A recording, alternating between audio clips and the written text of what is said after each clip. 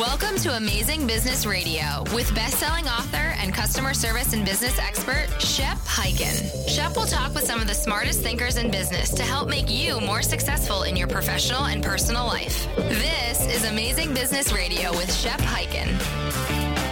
Hey everybody, it's Shep Hyken back with another episode of Amazing Business Radio, and I am so excited today because not only do we have an amazing guest, we have a very, very close friend of mine, Patricia Fripp. And in addition to being a friend, she is my guru when it comes to speaking and being a better speaker.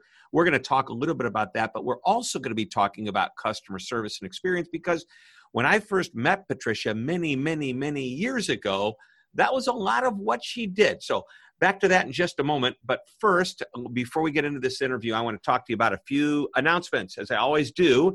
If you have any questions, comments, you want to share a story, you can go to my social media channels. You know what they are: Twitter, Facebook, Instagram, LinkedIn. I'm everywhere. Use the hashtag AskShep.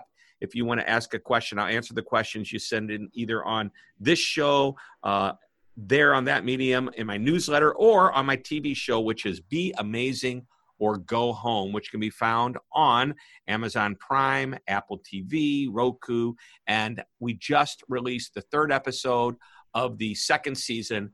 Very excited that we're into the second season, and I can't wait for everybody to tune into that. All right, let's get into this interview. So companies hire Patricia Fripp to increase their sales by perfecting their important conversations and presentations. She is the presentation coach to not only the stars in the speaking world, but to the executives in major corporations throughout the world. She is, to use my word, she is just amazing. That's the best way to describe it. Patricia, welcome to the show. My pleasure, Shep. We always have fun together. We do. And gosh, you and I met in the night. So this is going to date us. Okay. I had hair. You looked exactly the same. And it was back in the 1980s. And we were presenting. I was asked to present as part of my presentation. I did a magic trick. This is for the National Speakers Association. I needed an assistant. I pulled some random person up from the audience, and it was you. And I don't know if you remember, you floated in the air. How could you forget that moment? I never forgot. You levitated me, and I have no idea how it happened. And of course, you are one of the two people in the world who cut me into three pieces. Yes, yes. Who's the other person that cut you into three pieces? It was somebody else. I can't remember his name, but it was at an NSA years later, but I knew how to do it. Oh, wow. Okay. Well, that's cool. And I must admit, Shep, everything is fine except when it's damp, I do have a few aches and pains. Yeah. But the scar went away.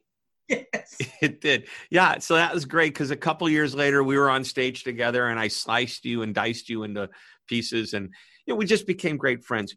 And it's even more backstory. You may not remember this. I had a client, Southwestern Bell.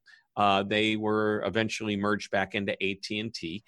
And I was looking for a great speaker on customer service to recommend to them. And I recommended you, and you knocked it out of the park. I don't know if you remember coming to St. Louis to do that. It was years ago. But let's talk a little bit about that because when you first began your career, you had this program called Getting, Keeping, and Deserving Your Customers. So where did that come from?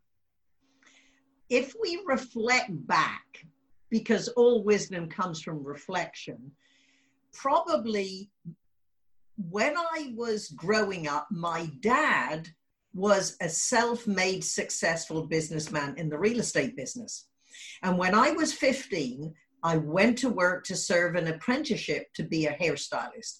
And the day my dad pushed me out the door, he said, in your career, don't concentrate on making a lot of money. Rather concentrate on becoming the type of person people want to do business with. And you most likely will do well.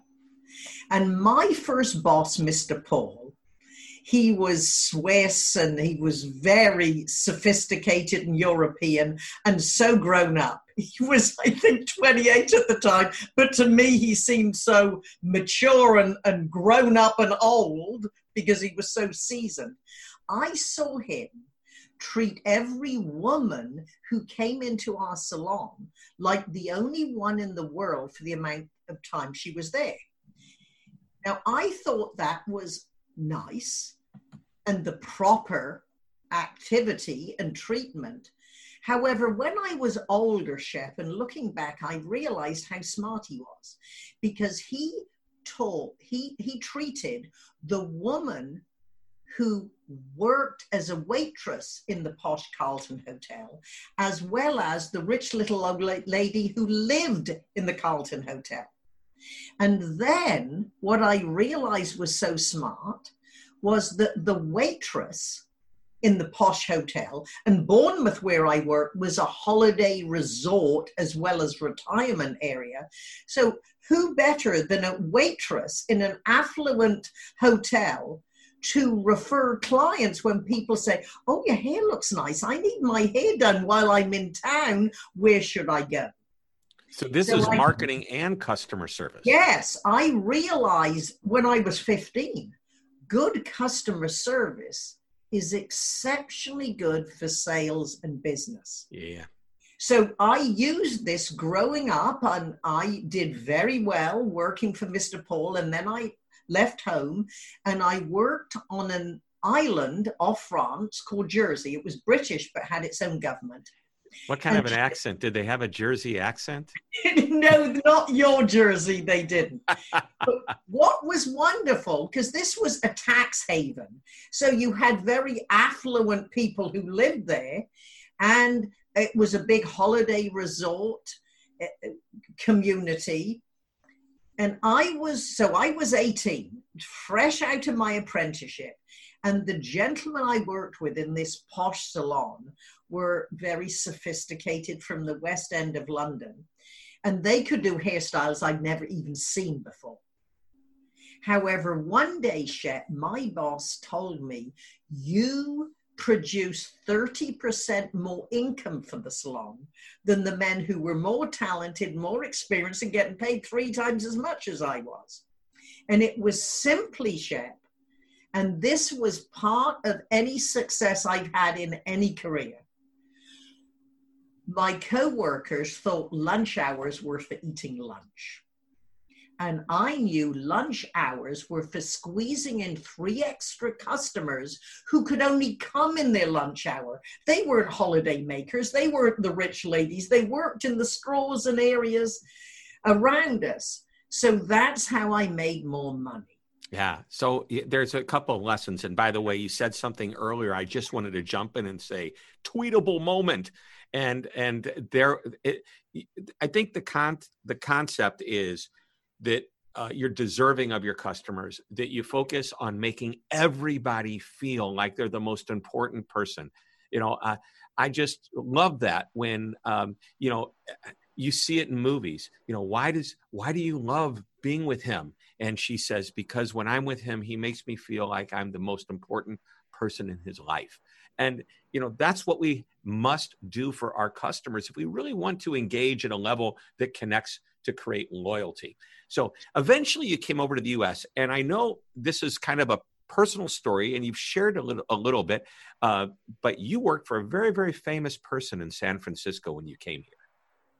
Yes. Well, when I first came, I worked in the Mark Hopkins Hotel in the beauty salon and met people. Did you ever work at the corner? You're listing all these hotels. No, I only worked in very posh salons. That was a great advantage. But this is why, Shep, when you work in really nice salons, now we had everyday working people, but we also had the affluent. As a very young woman, I got very comfortable with first women and then the situation you were talking to when I was 23 and was one of the first women in men's hairstyling when it was a new industry. I got very comfortable dealing with the affluent, very comfortable dealing with celebrities, and also wheelie-dealy business leaders in the financial district. I developed relationships with people I would never have had the opportunity to meet socially, which perfectly positioned me into the next part of my career. So what you were talking about was when I was in the men's hairstyling, the poshest salon in San Francisco, it was taken over by Hollywood's #1 men's hairstylist. He really founded hairstyling. And being in Hollywood with a movie star clientele, for example, I'd pick up the phone. It would be Steve McQueen saying, hey, can Jay go racing with me tomorrow? And I'd have to call all his clients and say, sorry, can I reschedule? He's been called out of town on business, and he was really racing with Steve McQueen. But that was Jay Sebring, the Hollywood hairstylist. Now, again, with seeing him in action, and this is another important lesson, Jay Sebring said, as soon as there's a notice in Herb Caen, which was the popular columnist, our phone will ring off the hook. And it did. And I realized, working with Jay Sebring, that it doesn't matter how good you are, the world has to know. Because Jay said, we only have one gimmick, the best haircut in town. But it wasn't what he said, Shep, as much as who he said it to. Time magazine, Newsweek, Playboy magazine, when nobody else was talking about men's hairstyling, and of course, all the local columnists and papers in San Francisco. So we developed a very robust business. And then, of course, what happened was in August of many decades ago, 1969, Jay was murdered with Sharon Tate. Right. However, what happened, and believe me, that was a devastating experience for anyone associated. Like so many situations, what happened was, and my best friend Frankie saw it long before I did, he said, Patricia, you will now be the salon star. And I was, because not only was I probably more articulate than some of the other stylists, I was the only woman with a new industry, which was rather different. So I was the one that was on the radio stations, the TV shows, and all the newspaper interviews. So again, this reinforced, yes, you have to be good. And this was long before social media, but that's when I became, I would say, a shameless self-promoter, because right. I realized the importance of publicity. Right.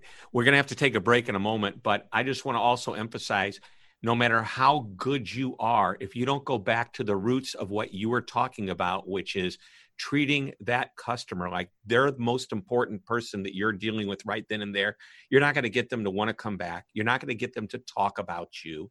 It's more than, where did you get your hair done? Doesn't it look nice? They could say, I get it done there, but you know, the reason you've got to go beyond a great haircut is how they make you feel.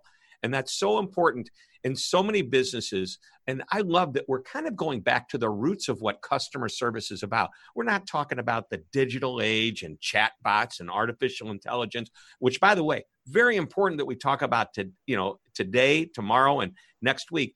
But we also have to remember where it all comes from. At the end of the day, to use a cliche or overused term, at the end of the day, we want our customers to say, that was a great experience. I love doing business with him or her because fill in the blank, and it's something positive. Let's take a short break. We come back. There's so much more. the disappointment I have today is that the show ends in just a little while, because you and I can talk for hours and you've got some great stories. We'll be right back. Don't go away. Cult is not a scary word. My book, The Cult of the Customer, proves it. It helps you design a strategy to lead customers and employees through 5 cultural phases, or cults. And good news, I've revised and updated the book. The new edition, The Cult of the Customer, is available for purchase now. It features case studies, tips, and tactics to guide you on the journey from uncertainty to amazement and build a customer-focused culture, a cult of the customer. So, what are you waiting for? Go to www.cultofthecustomer.com. Go there today and order. Join the cult that turns satisfied customers into customer evangelists. The Cult of the Customer. You're listening to Amazing Business Radio with best-selling author and customer service and business expert, Shep Hyken. We're back on Amazing Business Radio talking with the amazing Patricia Fripp, telling us stories that we can all relate to. And by the way, when we hear a story like this, I often talk about a taxi cab driver. Patricia's talking about her life, in a hair salon. We can take these stories that we should all be able to relate to and say, hey, how does that apply to my life? How does that apply to my business? So let's pick up where we left off before. I know there was a comment that you were getting ready to share with us. Yeah, when I went into business for myself when I was 30, I trained my staff. It's more than a haircut at Miss Fripp's. It's a motivational experience. We want to make people feel good as well as look good. And I promise you, it worked. I surveyed my staff, and through their customers, surveyed them. We asked one of the questions, when you leave, do you feel better than when you walk in? 98% said yes. 2% said probably. Probably. Wow. So there's a way to modify that question for any type of business. It's not whether when you left, did you feel better? When you left, did you fill in the blank? Did you have your issue resolved? Did you enjoy the person you were talking with? There's so many different ways to fill in that blank. Powerful. All right. We can talk. I'm going to ask one more customer service question, and then I want to flip and do something. I seldom ever deviate from the service and experience focus, but I want to talk a little bit about presentation skills. I believe everybody who's listening to this show has the ability, or actually on a regular basis is forced to communicate with a colleague, a boss, a family member, and you're going to teach us today just a few nuggets on how to do it even better. But first, if you had just one customer service nugget you wanted to share with us, what would that be? Get rid of Anthony as soon as you hear about him. For example, when I started speaking, I was telling stories from my salon, from my own experience as a consumer, and from what I had learned. Of course, when we work for companies, Shep, we say, this is my example. Do you have a point that matches it so we can personalize it? And part of my presentations, I used to say, who would like to come up for a prize and tell us a good or bad customer service story? And it won't surprise you that people could usually think of really bad stories. And one woman came up and she said, I went into a store to buy a leotard to go under my child's Halloween costume. I made the mistake, picked up the wrong size, took it back and said, can I exchange it? And the guy behind the counter said, you don't even know what size your own kid is. Then she said, I wrote a check for another purchase, and I put the wrong date on, threw the pen across the counter and said, will you initial? And she went up to the customer service department, told them the story, and they said, oh, that must be Anthony. Now I know what get rid of Anthony means. And this is the point. The very first management seminar I attended, the speaker made one comment I've never forgotten. And this is the point. Your business is as good as your worst employee. Oh, yeah. You can have 100 amazing people, and then the 101st person is an Anthony. And that's the person that one of your customers talks to that day. And that's the impression of the entire company, including those 100 rock stars. So great. And speaking of rock stars, you are the sister of a wonderful rock star, Robert Fripp, famous guitarist. But that's not what this is about. King Crimson, by the way, if you want to know more. And work with David Bowie, Emerson, Lake and Palmer, on and on and on and on. But Patricia, you are the speaking coach to the stars of the stage, professional speakers, as well as executives. And in the very short time we have remaining, and we only have a few minutes, I would love for you to share some thoughts on presentation skills. Why not? This is what you do today. If I had to share 2 quick messages. One, to deliver a message, especially when you're training your staff about the importance of customer service. The secret of making sure your audience wants to receive your message is to speak as an audience advocate. So let us just say you are training your staff on the procedures of your business. You want to let them know that when you know this information, you are guaranteed, however long you are with us, and wherever you go in your career in the future, these techniques will give you a competitive edge. Everybody has to know why this information is valuable to them beyond the job they're going to do. Just that statement is intriguing. I want to get the competitive edge. Please, oh great wise one, tell me. And then the second, as you know, I'm famous for this phrase, and you have been poked for it many times, specificity builds credibility. This is very important when you're training staff, especially as many of our associates are multilingual.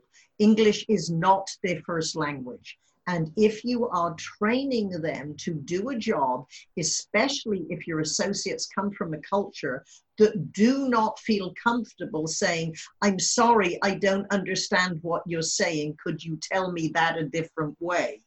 We need to be very specific. That is where storytelling comes in.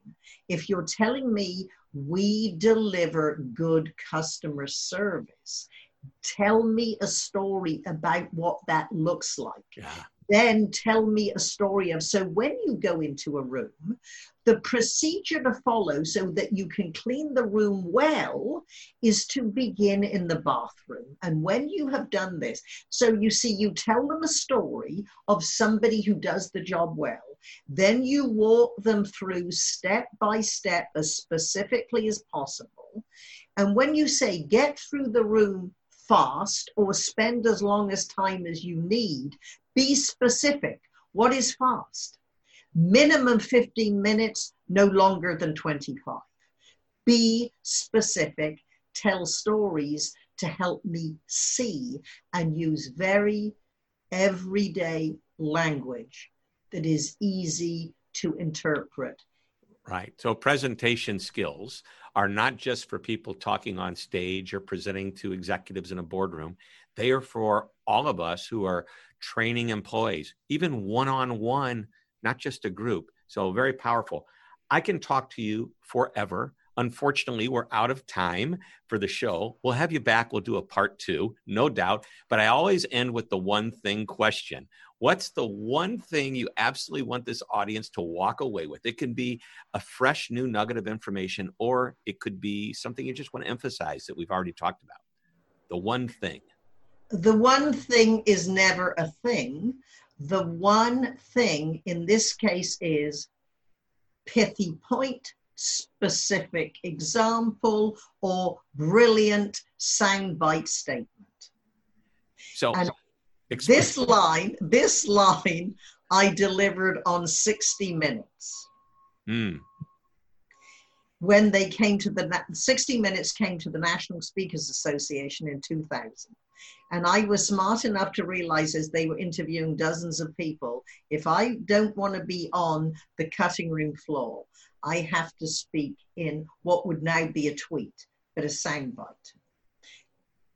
And they said, it used to be a hairstylist, now you're a speaker, it's got to be a big difference. I said, I used to work on the outside of people's heads, now I work on the inside. There's only half an inch difference. Ooh. That line got me on 60 Minutes. That half inch has made me millions of dollars. Yes, amen. Not all in the same year. And by the way, I know I said, what's the one thing? And you usually take your index finger and jam it in my chest and say, don't use the word things or thing. What I ask my clients more than any other question is, if it weren't a thing, what would it be? The last idea that you would like to share with us. Maybe I have to change my one thing question to the final idea. The big aha. We'll come up with it. I repeat, your business is as good as your worst employee. Oh, yeah. When it comes back to customer service, sage advice. Patricia Fripp, the amazing, the incomparable, business expert, presentation skills expert. She's wonderful. She's my friend. And thank you so much for being on the show today. My pleasure. All right, everybody, that wraps up another episode of Amazing Business Radio. We'll be back next week with another amazing interview. And until then, this is Shep Hyken reminding you to always be amazing.